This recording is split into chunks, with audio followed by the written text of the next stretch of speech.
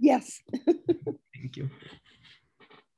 Our Father in heaven, we are so grateful to be able to be part of this group and to discuss the gospel through Isaiah's eyes. We're thankful for Cameron and for the work he has put into this group. We're thankful for his insights and ask you to bless him this night, Father, as we discuss this, that he will be able to remember what he has learned and impart to us the things he desires. We ask thy Spirit to be with us all this night in the name of Jesus Christ. Amen. Yep. All right. Oh, that's perfect. We go to pray and then I open my eyes and there's more people. Awesome. All right. So chapter 3, that one's a long old tough one, isn't it? There's as we ascend these ladders, it seems like there's more and more complex ideas and things to think about that I hadn't considered before. So where to go first? I don't even know. But so I created a little chart of my own thing on the ladder. So I want to like pose this question: is where do you think you're at on the ladder right now?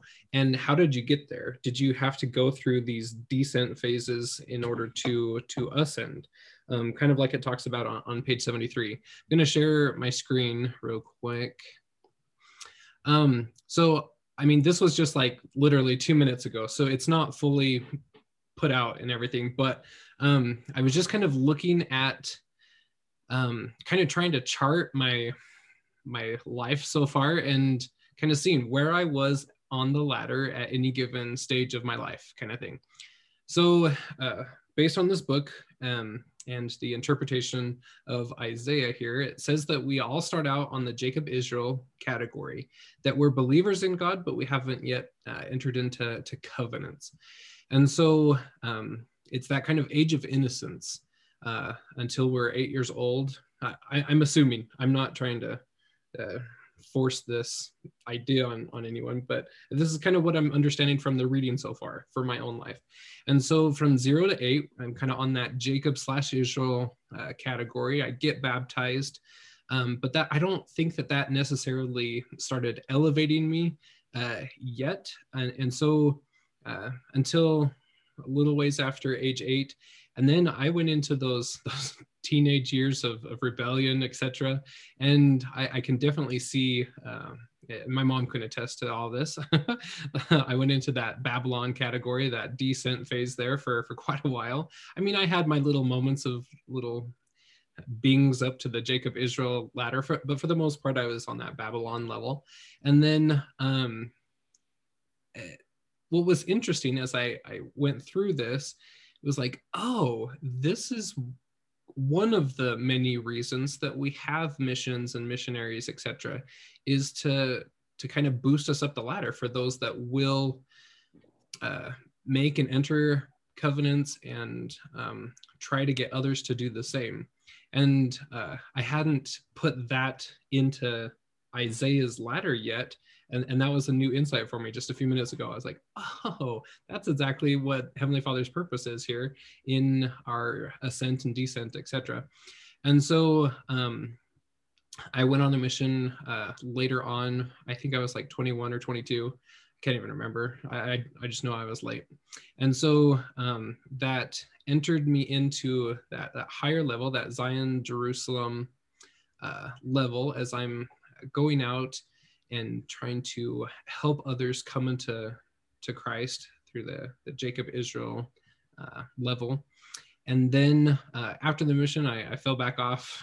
I mean, it could be down to the Jacob Israel level, or it could be Babylon, but I don't know. I'm just throwing that out there. I think it was more in the Babylon level for a little bit, but it could have had some little heartbeats there where it goes up to the Jacob Israel level back and forth. And then kind of came my reawakening, or whatever you want to call it, probably when I was about 28-ish. I was just kind of struggling in the singles ward and I didn't want to be there. I had just kind of an epiphany moment where it was like, you got to get on this or you got to get off kind of thing. And so I completely revamped where I was headed, my trajectory, and then started ascending from there. And I think this last year, especially, making and keeping my temple covenants and personal covenants that I'm making with the Lord has put me, and again, from what my limited understanding on Isaiah and his ladder is going from the Zion to the son servant category. I don't know if I'm necessarily there, but kind of what I'm thinking is that transition between the Zion son / servant category, but I don't know. Anyway, I encourage you all, as we're going through this chapter by chapter, to kind of map out your life in a similar way and look at the different Abrahamic tests or different trials that you've been given, and try to kind of map out if there is really a descent phase before an ascent phase. And so like here on this, we can kind of see that I definitely, my descents weren't necessarily really quick or anything, but the descent, after a descent, I not only ascended to where I was before, but higher. And I don't know, it seems like this is starting to kind of make sense with Abraham's interpretation of Isaiah's ladder, etc. But does anyone have anything to kind of share on that that topic, that descent before ascent in their own lives, that you've been able to kind of see it clearly, or notice some of the patterns that are spoken about here? I don't have. I always feel uncomfortable with that simple question. Do you feel like you're worthy to? My question is, I've gone through Isaiah and I don't really see where it talks about this in his writing. Is this, have you seen it in Isaiah? Have you seen this ascent and descent in Isaiah? Or is it just kind of like overall Abraham has just done his studies and has pulled it out everywhere? And like I missed that, like that part of it. Yeah, so my first time through Isaiah was right when I started Isaiah Decoded, and I went through it very quickly, just trying to get an overall chronological view of it. And a few weeks ago. Yeah, and so like I I didn't see it, and I was like, okay, so is Avraham Gileadi just kind of blowing smoke, or what's going on here? But then as I'm reading a couple of his other books and kind of looking at Avraham's process and learning about it, I'm starting to kind of see where he's coming from, where it's almost a overarching pattern, kind of like you're saying, where he pulls it out of the Davidic story, out of the Hezekiah story, etc. A lot has to do with Isaiah and Hezekiah in their real life scenarios, and Jacob's ladder, right? It has to do with Jacob's ladder. Mm-hmm. But yeah, it definitely pulls it out when you're looking at the bifid structure, the 7-part chiastic levels there. Each one, each time frame that Isaiah presents is kind of the step on the ladder, so that they have kind of a descent after these chapters, and then you have the chapters that are ascending, etc. So it's very much to me, from what I was reading, it's very much like an overall macro look at the whole book of Isaiah. And it totally makes sense, and I can totally see it in my life, especially after my time in Illinois and moving here. So Illinois was a huge testing. I didn't really do a descend, but it was a huge test. I mean, I could have, hadn't have been, it would have been really easy to descend and just like throw up my arms and say, I'm done doing this. Yeah. But we had confirmations that we were supposed to be there, like huge ones that held me through it. Mm-hmm. And then when we moved to North Carolina, I was called right into to be a primary president. I was called on a service mission to help the mission president, like at the same time. And so I could see that those tests helped me to prepare for this, this new time here.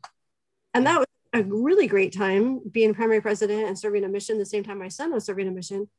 And then I was released from both of those, and it was really difficult. Like, it was a descent, but I refused to give up my faith or do anything wrong. I mean, it would have been easy to. It would have been easy to throw myself on the floor and say, I'm done. I'm not doing this anymore. Just because living so close to the Spirit was such a huge blessing.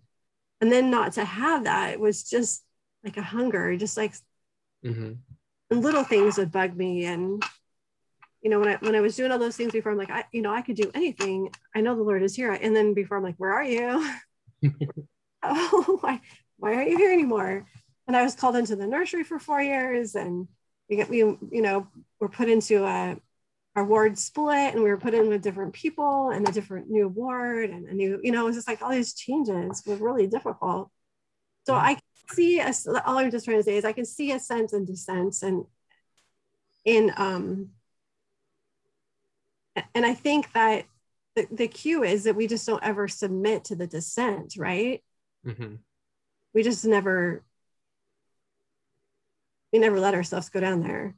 Like, I might have thoughts, it would have been really nice to be an alcoholic right now or something, but I would never have done that. But yeah, because, sometimes our tests and trials doesn't mean that we have to be exuberant every single second of the trial, kind of a thing. Abraham and Sarah had times of testing, and they had to go through despair and sadness and everything, yet, like you said, just not succumbing to it. But even if we do, that's why the Savior wrought out the atonement, so that we can do it again, try over and ascend, etc., but succumbing to it. And that reminds me of Elder Bednar quoting Elder Maxwell about, I just don't want to shrink from my trials and stuff. I'll go through whatever tests, but I just don't want to shrink. And I think that that's a huge principle here, played out through Isaiah's ladder, etc. That we don't have to be with a smile on our face. We can try, but a lot of times these tests and trials are going to really prove us.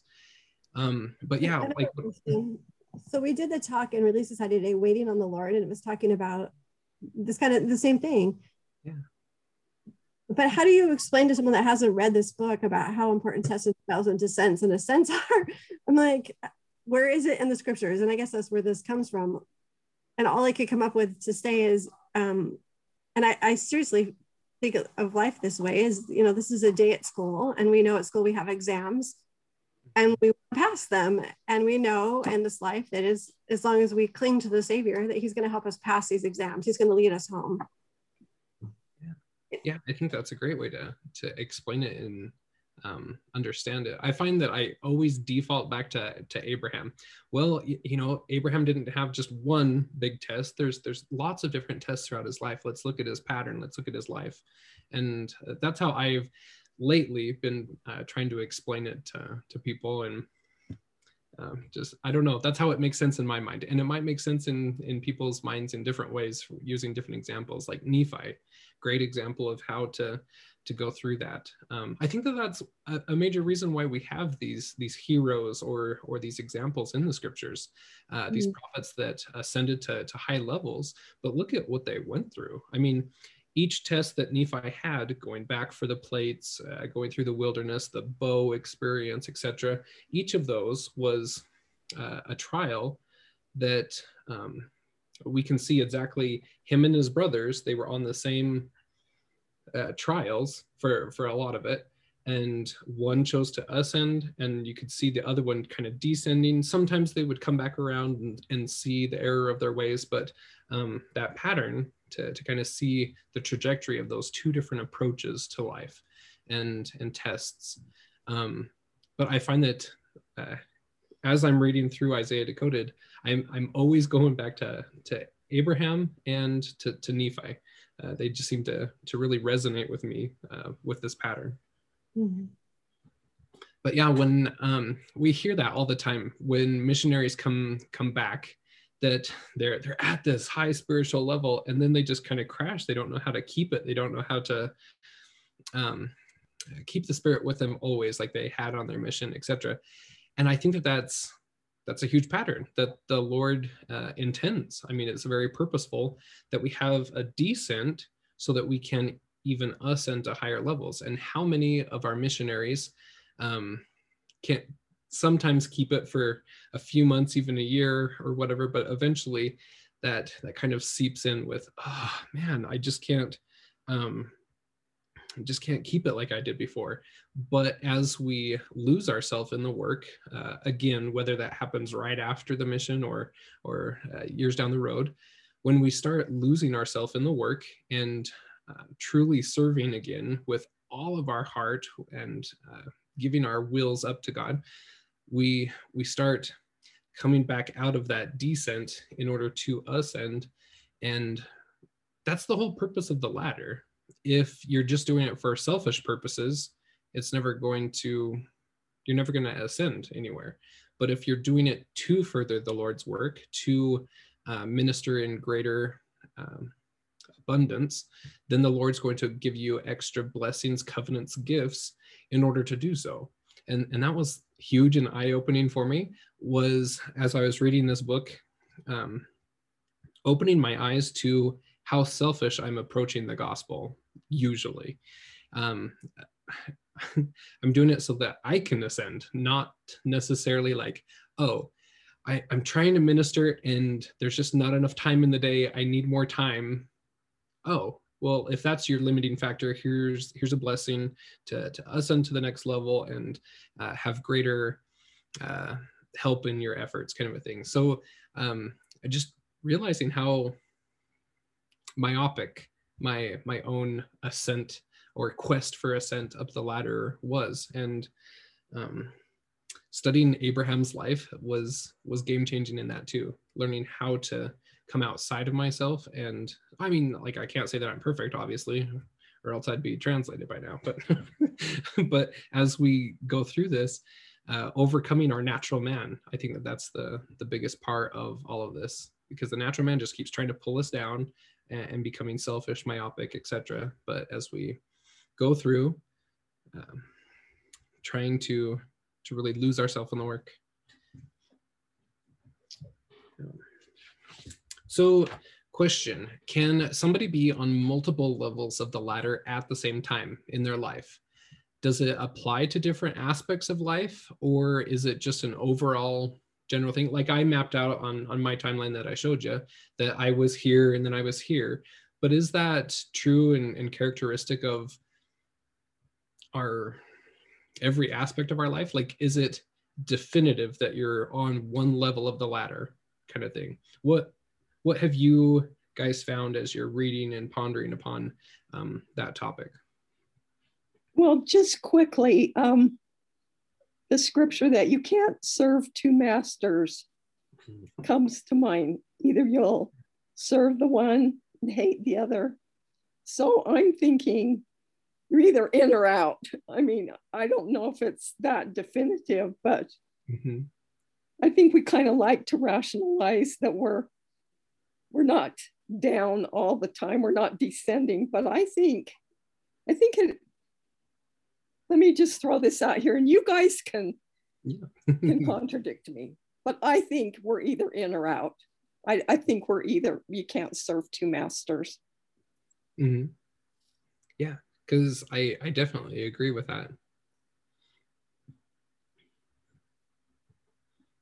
Like any given day, with the chart I showed, sometimes it's, long spans of time, but I can see different days where, man, I really wasn't putting forth effort and stuff. And so I think it fluctuates very much so on a daily or weekly basis, how each week we need to repent, right? We need to take the sacrament and renew our covenants, remember who we are, etc.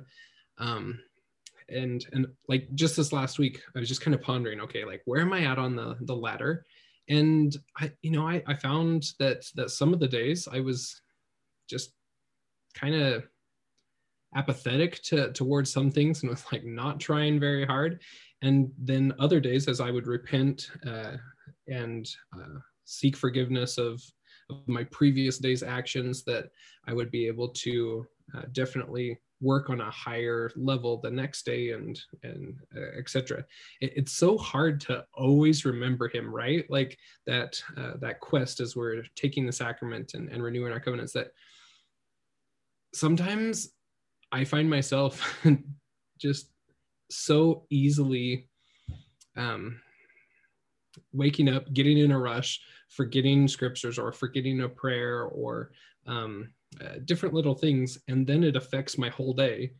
And then I have to repent and like, okay, I could have done more family history work today. I could have easily ministered to this person, but I didn't put in the effort that's needed for that type of ministering. And so like on one day I find myself on a different level, etc. But I don't know. Yeah, like you said, that no man can serve two masters. And so it's that constant battle for me to always remember him and always remember who I am, so that I can minister to the fullest extent within my power. And to me, I find it fluctuates on a daily basis. Oh, yeah, Jessica. Yes, I agree. Thank you.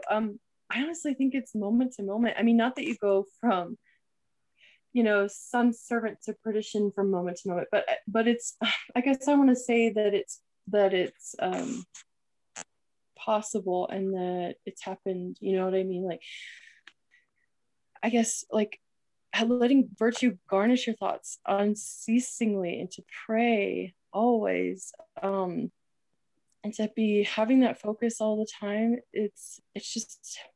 It's amazing how, yeah, anyway, I just think it is a little bit of a roller coaster. But I think in general, when you get to a higher, I'm hoping when I get to a higher ascension in the ladder, that it will be like so much my focus that it won't be so up and down.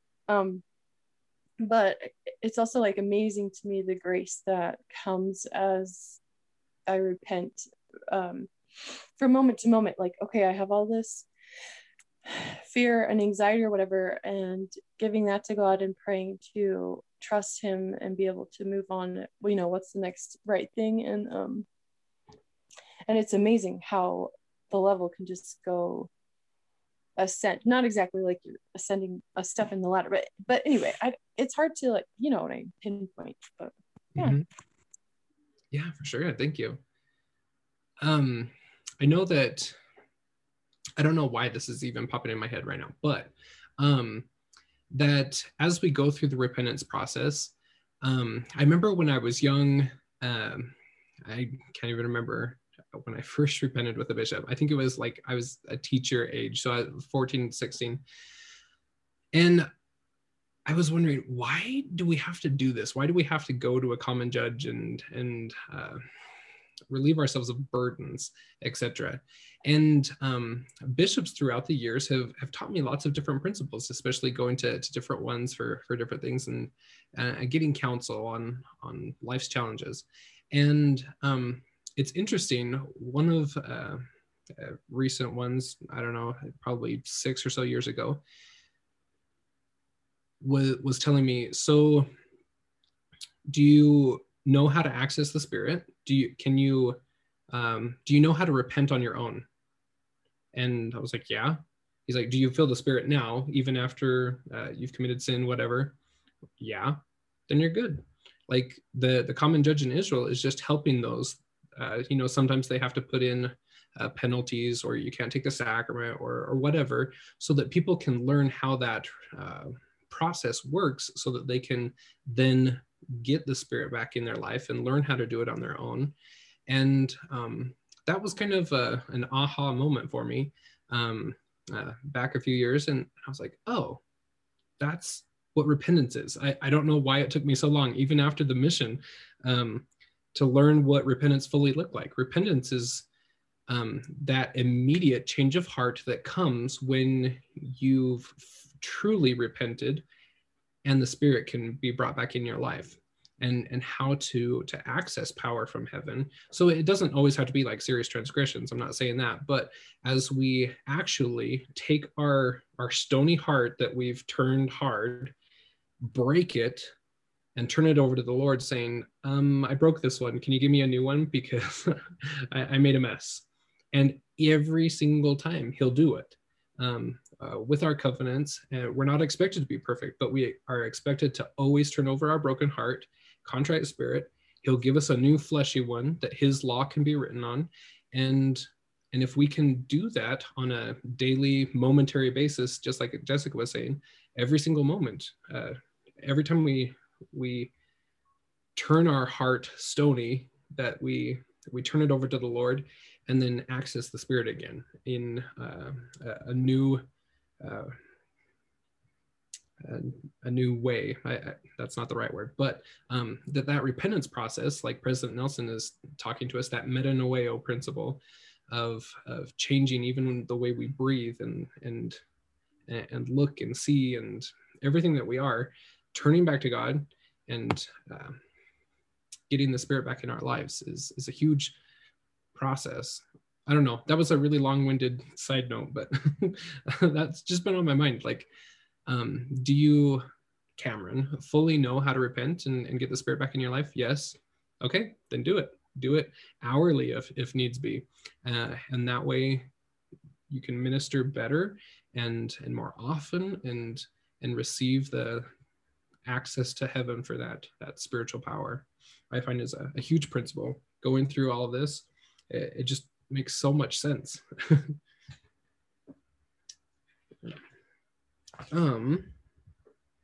So I really like the principle on page 73. So it's just underneath figure 30, just in the middle of the page there. It says that according to the Ascension of Isaiah, that book, it depicts this ascent through the seven heavens.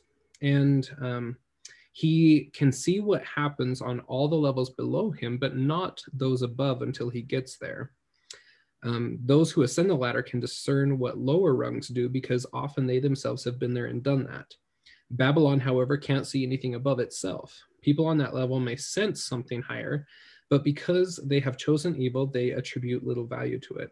Yet they may feel a loss of what they once had. So how have you seen that play out in your life or in the lives of those around you? Some examples.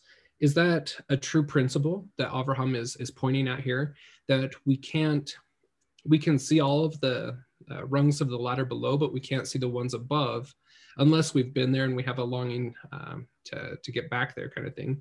But do you find that that's a true principle? Or what other insights might you have on that specific topic there?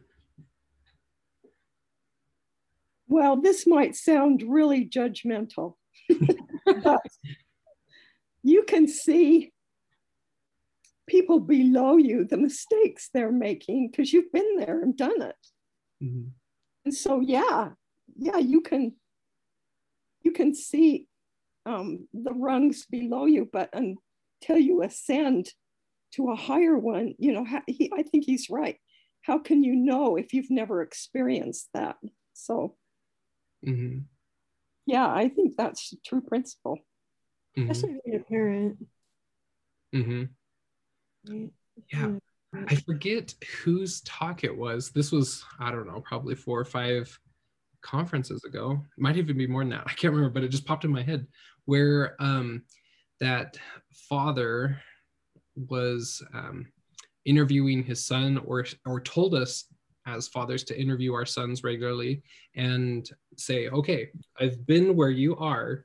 Now, what questions do you have? Because I've come through it, and how can I help you through it? Kind of a thing. I'm going to have to find that, especially for group B, because I'm going to quote that one again. It just popped in my head and it makes so much sense. But that same principle of I've been there and done that. And as a ministering angel to your level, how can I help you? I'm going to try the best I can. And you can ask me anything. I'll help you. It wasn't one of the 12 apostles. I remember it was 70, but I can't remember who it was. I'm gonna have to find that. But I very much agree with that principle.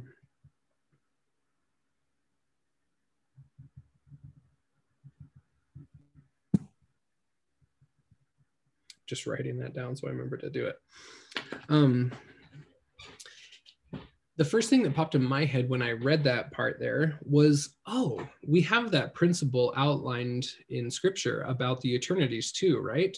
Those that are on the celestial kingdom can minister to the terrestrial and telestial kingdoms, but those on the terrestrial kingdom cannot minister to those in the celestial kingdom, but they can minister to those in the telestial and stuff. And I was like, oh, that's very interesting, because we know that that's a principle for the eternities. Why wouldn't it be here now on these levels of the ladder?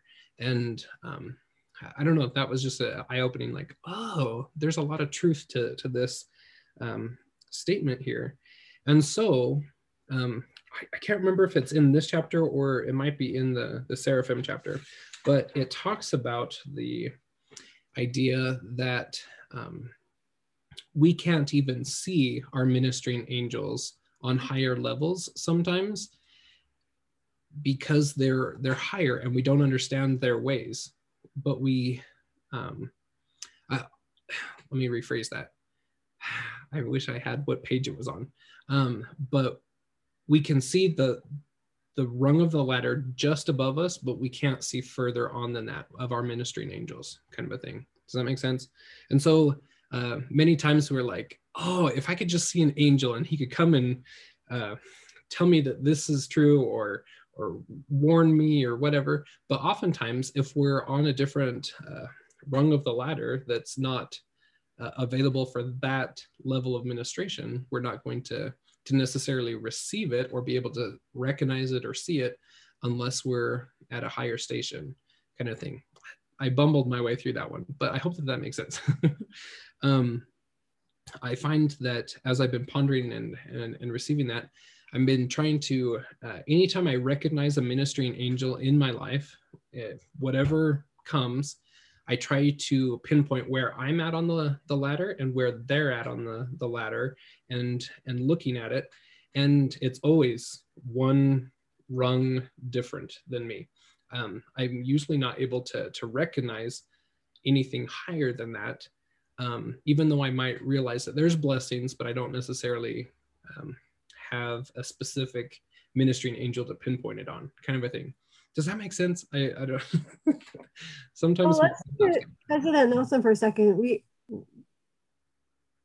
Where would you say he is? Oh, this is being recorded, right? I have to be safe now. I definitely think he's on the seraph level. Well, we don't even have to say, but we can see what he does and the answers he gets, because he gives us the answers that he gives us. We know that he's communicating. Mm-hmm. Right? Yeah. So how does that transfer about not seeing farther than a rung if we can see God working in his life? Mm-hmm. Yeah, so we know that the prophets and apostles definitely see Christ, and they are special witnesses of him, of his life, but they may or may not be conversing directly with Elohim, God, on the next level of the ladder up, but yet they can interact with a rung just above them for sure. I mean, that's the way I'm interpreting it. Because all the things that have happened in the last 3 years, just such huge major changes that made all the difference for me and for the church. I mean, huge things, the ministering program being changed, and just, the Come Follow Me, on and on and on, just had made this time so much easier. Mm-hmm. Well, that's definitely inspired, because you can't just pull that out of a hat and make it work so beautifully. Mm-hmm. Yeah, for sure. Yeah, it has to originate from Christ, who is the head of the church. Mm-hmm. Definitely inspired. Yeah. So Cameron, when you were talking about ministering angels, if we truly have an angel minister to us in Moroni 7, it says that their mission is to call us to repentance. That's right.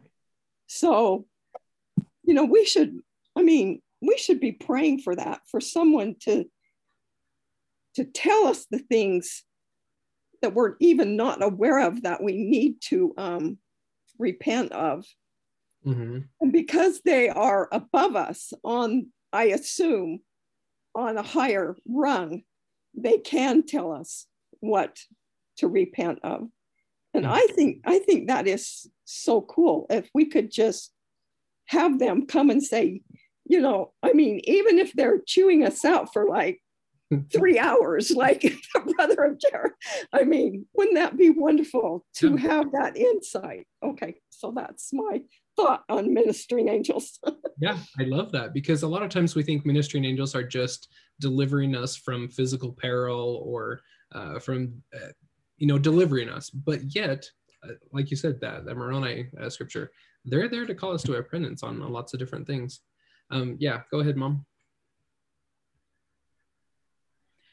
Well, I'm having an aha moment, and I think you tried to help me through this earlier today.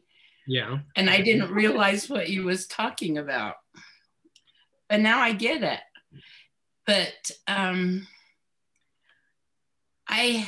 I don't know how to, just briefly, I have really rough nights, and I have this thing that affects my nerve endings, and sometimes it gets really, really rough, and it's been going on for several years now, and I've always felt these ministering angels helping me through that when I pray for help, you know, and I felt that, and I've even seen some of them, but like this past week's been really rough, and I was telling Cameron, my ministering angels are gone, and he was trying to tell me that maybe there's someone higher on the level, and as I think about that, because I've been thinking that I've been doing this kind of descent, and I've been thinking I'm about ready to ascend a level, and I think this is my test, and I believe maybe that's right, and I didn't get it earlier, but now I got it. Anyway, thank you for that. Yeah, but there's sometimes when let's see, how do I phrase that? Where I've recognized higher blessings or higher help, but I haven't been able to pinpoint it to a specific ministering angel. And we know that ministering angels can be on both sides of the veil, right? So sometimes we might have a neighbor show up at just the right time. You know, that's a ministering angel. Or we might have a family history experience where an ancestor is telling us a specific thing for another person, etc. Those are all ministering angels, and a lot of times we can recognize those that are just right above us on the ladder. But sometimes when we're going through really rough moments or periods in our life, we know that there's help, but we can't tell exactly where it's coming from other than from a good source, right? And so I think that that's what we sometimes experience is higher levels, whether it be sons/servants or seraphim, etc., that are actually ministering to us. But there's a few more veils in between our eyes and their level that we're not able to pinpoint exactly who it is or where it's coming from, but yet it's there and it's very real and blessing us. I don't know. Yeah. You know, that's the gospel according to Cameron, but I found that that's a fairly true principle in my life. So Cameron, do you think that ministering angels on either side of the veil, well, on the other side of the veil, who minister to us, can arrange things so that we can receive the help we need. For example, just like for your mom, introducing the right medication or the right therapy? Or do you think that that can be arranged by ministering angels? I definitely do, and here's why. So for some reason, I've been given kind of the gift of dreams, or the gift of interpretation of dreams, etc. And I've really started using and applying and doing that recently. And so as I've tried to learn about dreams, etc., from other people, nobody has a clear-cut answer on anything, obviously. But one principle that I learned was very interesting, was that sometimes it's appropriate to ask, who gave me this dream? And oftentimes I found out that it's a family history. It's an ancestor of mine, and that they're in charge of giving me that dream and providing a way that I can fulfill that assignment or mission that they're giving me in that dream, kind of a thing. And it's very interesting that God, Heavenly Father Elohim, who we're talking about here, he's the one we pray to, and then he orchestrates our lives. But oftentimes it's through ministering angels that we actually get the blessings. Sometimes it's directly through Christ. Sometimes it comes down to a seraph that ministers and places our life in a pattern that we can be where we need to be at the certain time and with the right tools. But sometimes it's even further down the level. And sometimes our direct ancestors are the ones orchestrating our life and doing things. So like, look at the example of the Cokeville miracle. With that movie, you know, they seen their ancestors that were sent from Elohim to bless those lives directly. He didn't, I'm going to say this, but it's not, he didn't just skip Christ and seraphs, etc. He went down to whatever rung of the ladder that they were on and asked them, will you go save these children? Because it's not their time to go yet. And so they, with their power, orchestrated in a very physical way salvation for those children. Now, you could say that that's definitely a seraph level thing, right? Those are translated beings possessing, wait, is that seraph level? Yeah, seraph level, that are actually delivering people from physical harm.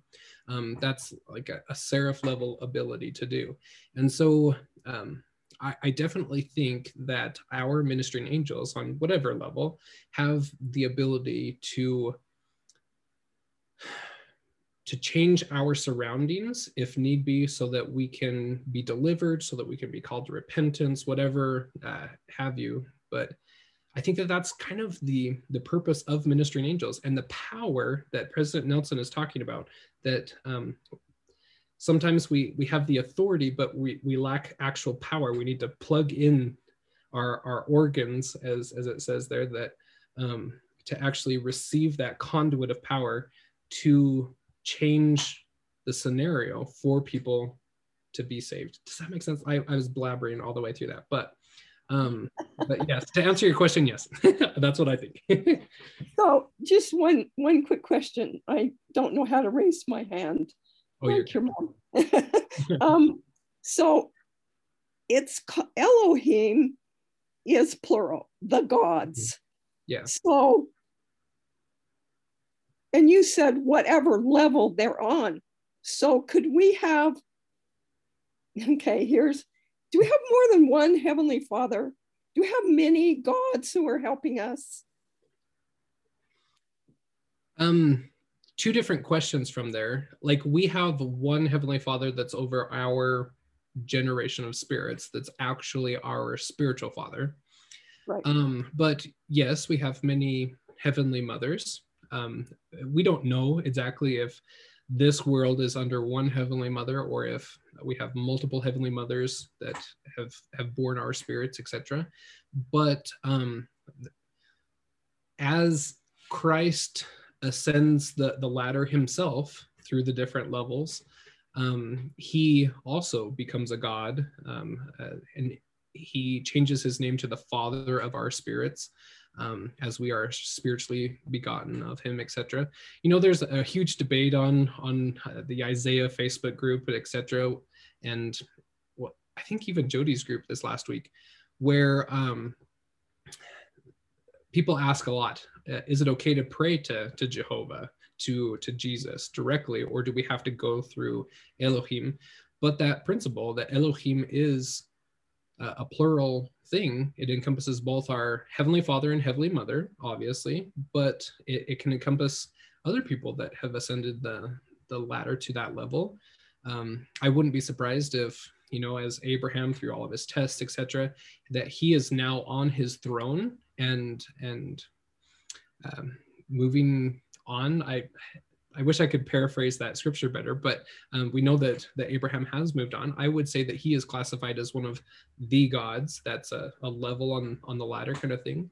And we know that those gods came together in the pre-existence and created the plan and orchestrated the creation of the world under the direction of Jehovah. And yeah, a very interesting principle. I love that that idea. But to your question, is there multiple Heavenly Fathers? Do we have multiple fathers and stuff?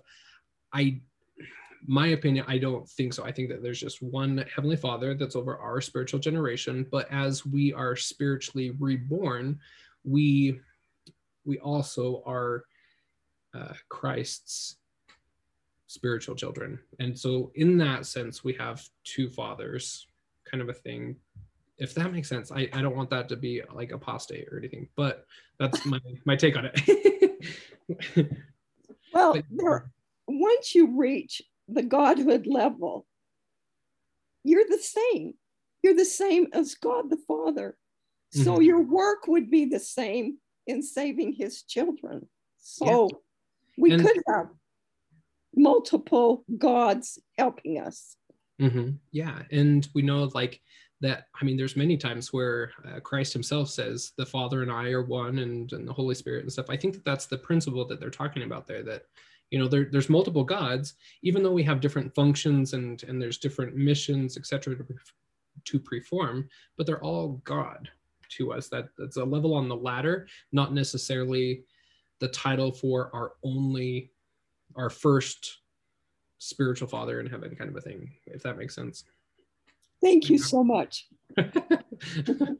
One day we'll have all of this knowledge and I'll realize, oh man, I misspoke there, or oh, I led somebody astray there, but we'll see. Come to me. Yeah, go for it. Okay. Just to clear that up in all your bumblings. I tell you, the more I go along, the more I'm like frazzled in my brain. We do only have one Heavenly Father Mm-hmm. that's over us. But there's generations of like his father and his grandfather. And in Joseph Smith's, I think it's his last sermon that he gave. Anyway, I've got a copy of it. I can look it up and see which one it was. But it was shortly before he died. And in there, he tells us that in his generation, Heavenly Father's generation, he was the savior for his generation, just like Christ is for our generation. And he goes back, and his father, the grandfather, was the same, which is very interesting. But we know that they still care because we're their posterity, because we come down through Heavenly Father, who is their child. I mean, of course they're going to be helping when needed, you know, and stuff. But we only have one Heavenly Father, and we only pray to Heavenly Father. We don't pray to Jehovah. Jehovah is our mediator to go through that. I just want to clear that up because you say a lot of stuff really quick. And anyway, my original thing why I raised my hand was on that Cokeville miracle thing. I was just going to add that when they got ready to when that explosion was happening, all the ministering angels got in a circle so that they could make that disperse that bomb so it wouldn't get the kids and stuff. And from that, we know that there's such power in the circle. That's just one of our doctrines that we know that, and that's why we have the prayer circle in the temple. There's such power in that. But it was because they were in that circle that they were able to do what they did. That's just what I was gonna say. Yeah, it's the same principle to cast out as well. That's where we get that circle motif. But yeah, Laura, you were gonna say something. It just made me think of the hymn, if you could hide to Kolob. When you're talking, there's no end to matter, there's no end to space, there's no end to spirit, there's no end to race, no end to virtue, might, wisdom, light, union, youth, priesthood, truth, glory, love, being above, glory, love, being above. There's no end. Just keeps going. It's kind of a beautiful thing to think, not have to wonder, you know. Mm-hmm. And the scripture references is in Abraham and Moses for that song. Mm-hmm. That's always been my favorite hymn. I love it. And every time that I request to sing it, like there's always grumblings. It's that that boring song that's all slow and repetitive. And I'm just like, yeah, listen to the words. It's awesome. I love to be immersed in the hymns. It's how a lot of answers to prayers come, is from just a line from a hymn. Mm-hmm. Yeah. And it's so neat that you can Google that now and then find that the rest of it. Yep, exactly. Yep, I love it. What? Oh my gosh, we're already out of time. We've only got like 2 pages in this chapter. All right, so I'm just going to open it up to y'all. What final part of this chapter do you want to talk about?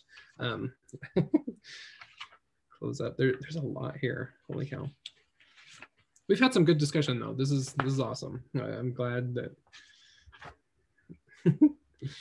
that happens, but you'll have to catch groups B and C. Well, I'll try to cover a couple different other pages with them, and we'll get a full commentary on comparisons between Babylon, the themes of Babylon, and the themes of Zion. I love the word deliverance. I think that's my favorite word right now. Mm-hmm. Yeah. Let's see. So page 82, figure 35, deliverance there. Very, very important. You know, like as we were talking about ministering angels, etc.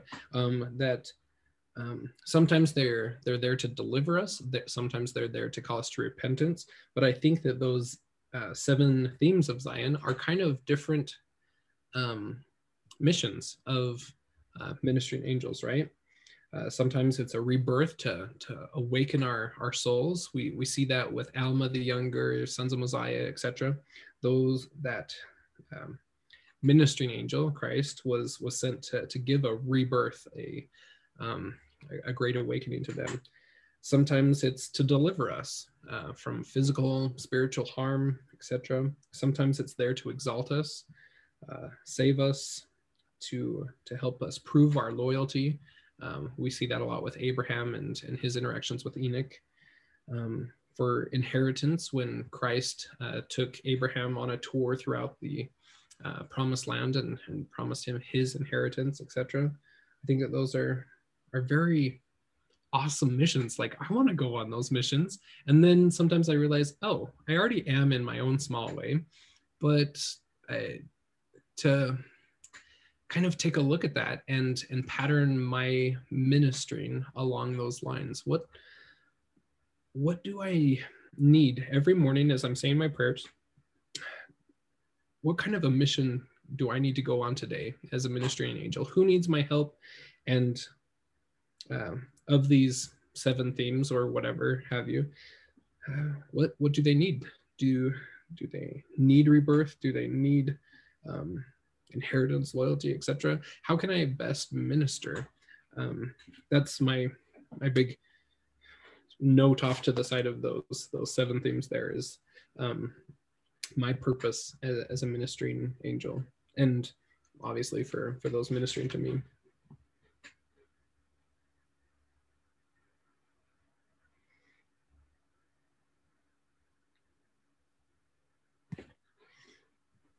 I think it's really interesting too to see the players in the world in the greater Babylon. Oh, on that next page. Significant people are really standing out, and it's really interesting. And it brings peace to be able to understand that we're all children of God and we all have a part in these, and these things have to happen. I mean, it's all been prophesied, so every jot and tittle is going to happen. And to see kind of how it can happen through people, and we still have to love these people because we have to love everyone. Yeah. And that we know that we just have to stay our focus right on the Savior, let God prevail in our lives always. Hear him always. Focus on him and have our faith and trust in him, not in the arm of flesh. So it's interesting to see significant power of Babylon. I mean, significant power. There's no denying, or there's no wondering, there's no, I mean, it's blatant in your face. Mm-hmm. Yeah, I love that. Thank you. Why those things are happening brings peace. Yeah, because that love of all is a hard one, right? You know, we kind of we so my prayer for the last I don't know, 10 years or so, I have an alarm that's going to go off in just a second at 9 o'clock. My prayer at 9 o'clock every night is for the leader of our country, no matter who our leader of our country is, but that I could be at peace with the purposes of the Lord, and the leader can have the protection that needs to happen for that person. And that has brought great peace too, to know that it is in the Lord's hands. No matter what I think should happen, if I just put it in the Lord's hands, and I do everything I can on my part, but that brings peace to know that this is the Lord's world, and he knows he's in charge, and we know who wins in the end. We know what team we want to be on. Yeah, for sure. Yeah, go ahead, Mom.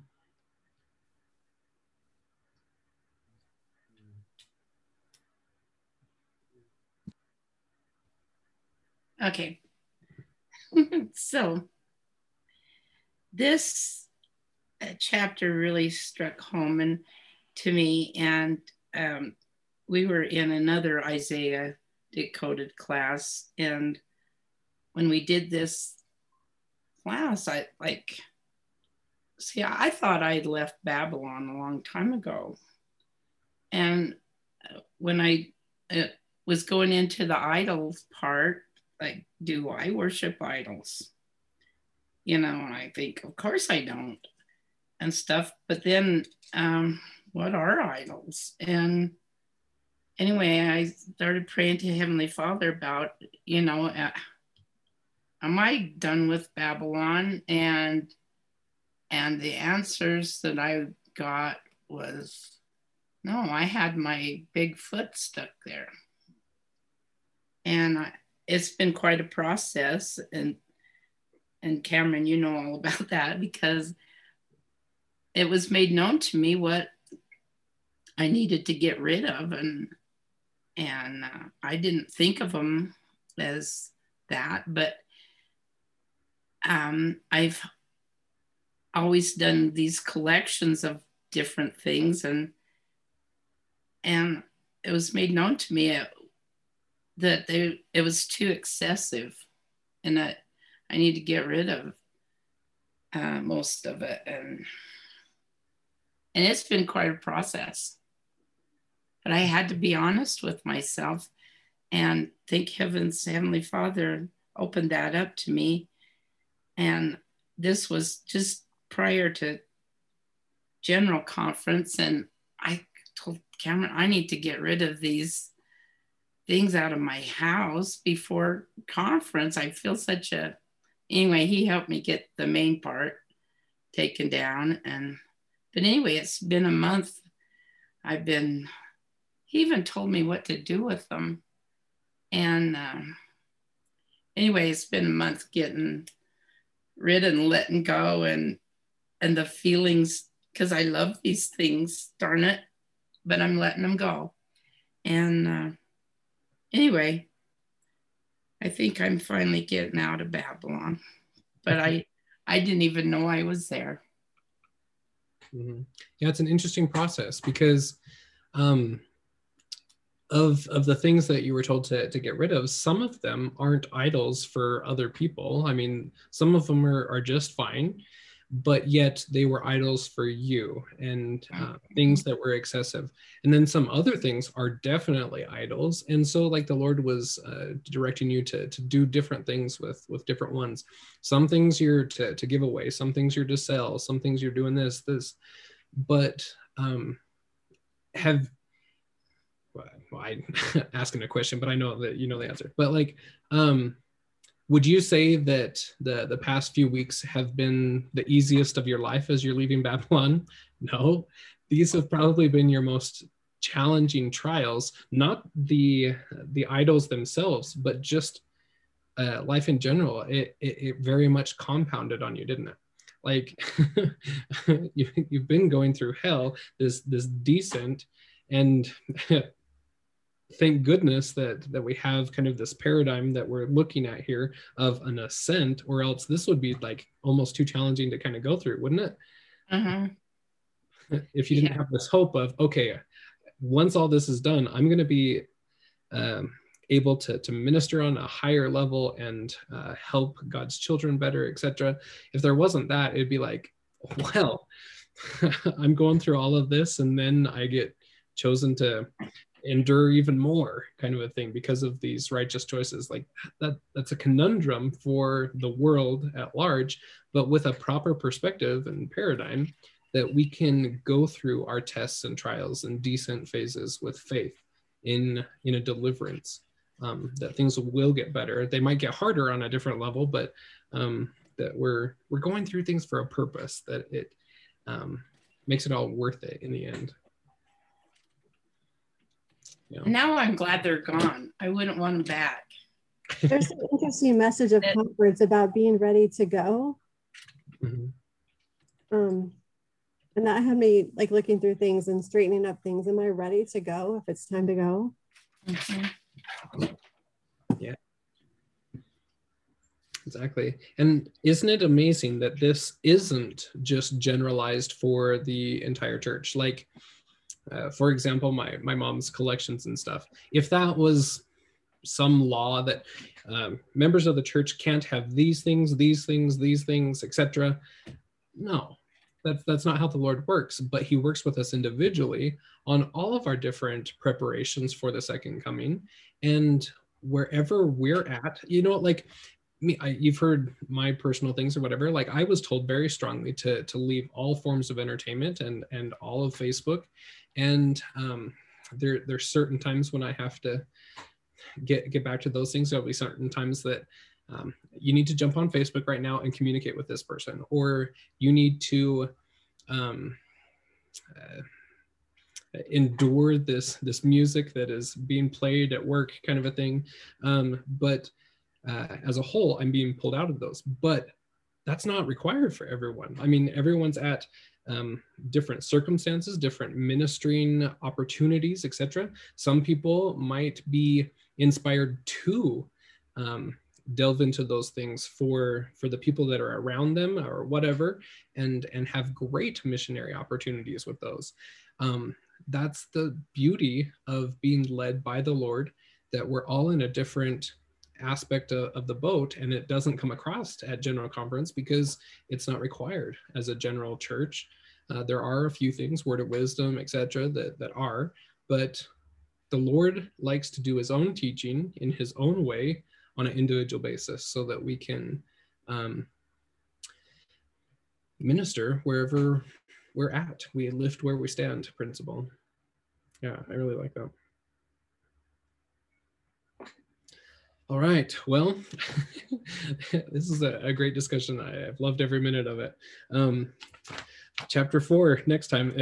Like I said, we're kind of cruising through this book. It'd be awesome to just kind of spend some time on the rest of chapter 3, but we'll try to post as much on Learning Zion, and you can catch the other 2 groups as well.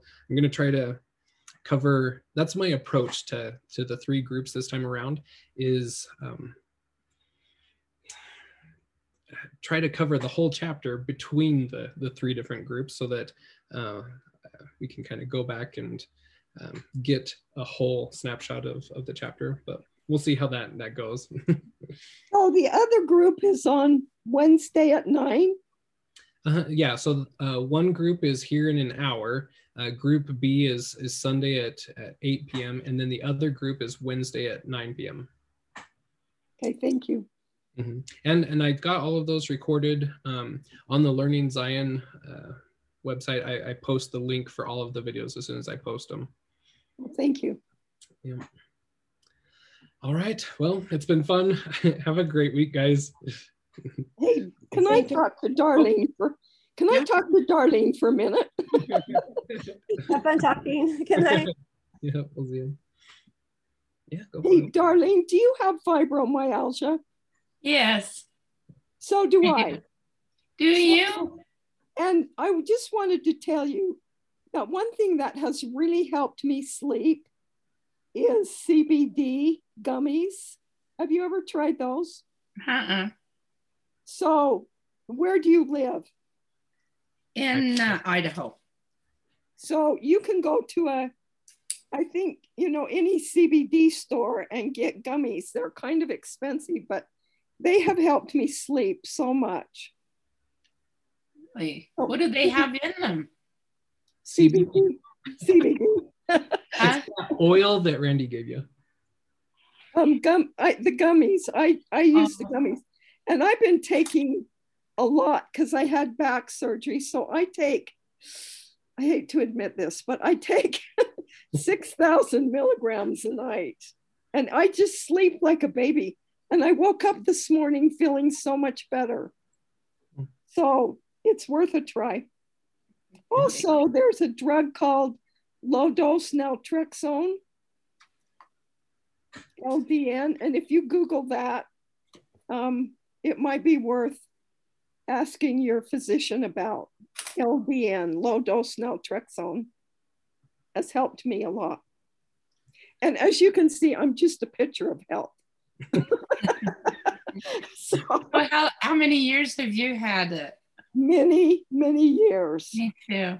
But it's getting worse. But anyway. Me too. And it's so painful. I just feel for you because I know what you're going through. So, but anyway, try those 2 things. And thank you. Hey, love you. Thanks so much, Cameron. Yeah, for sure. All right, we'll see. Bye.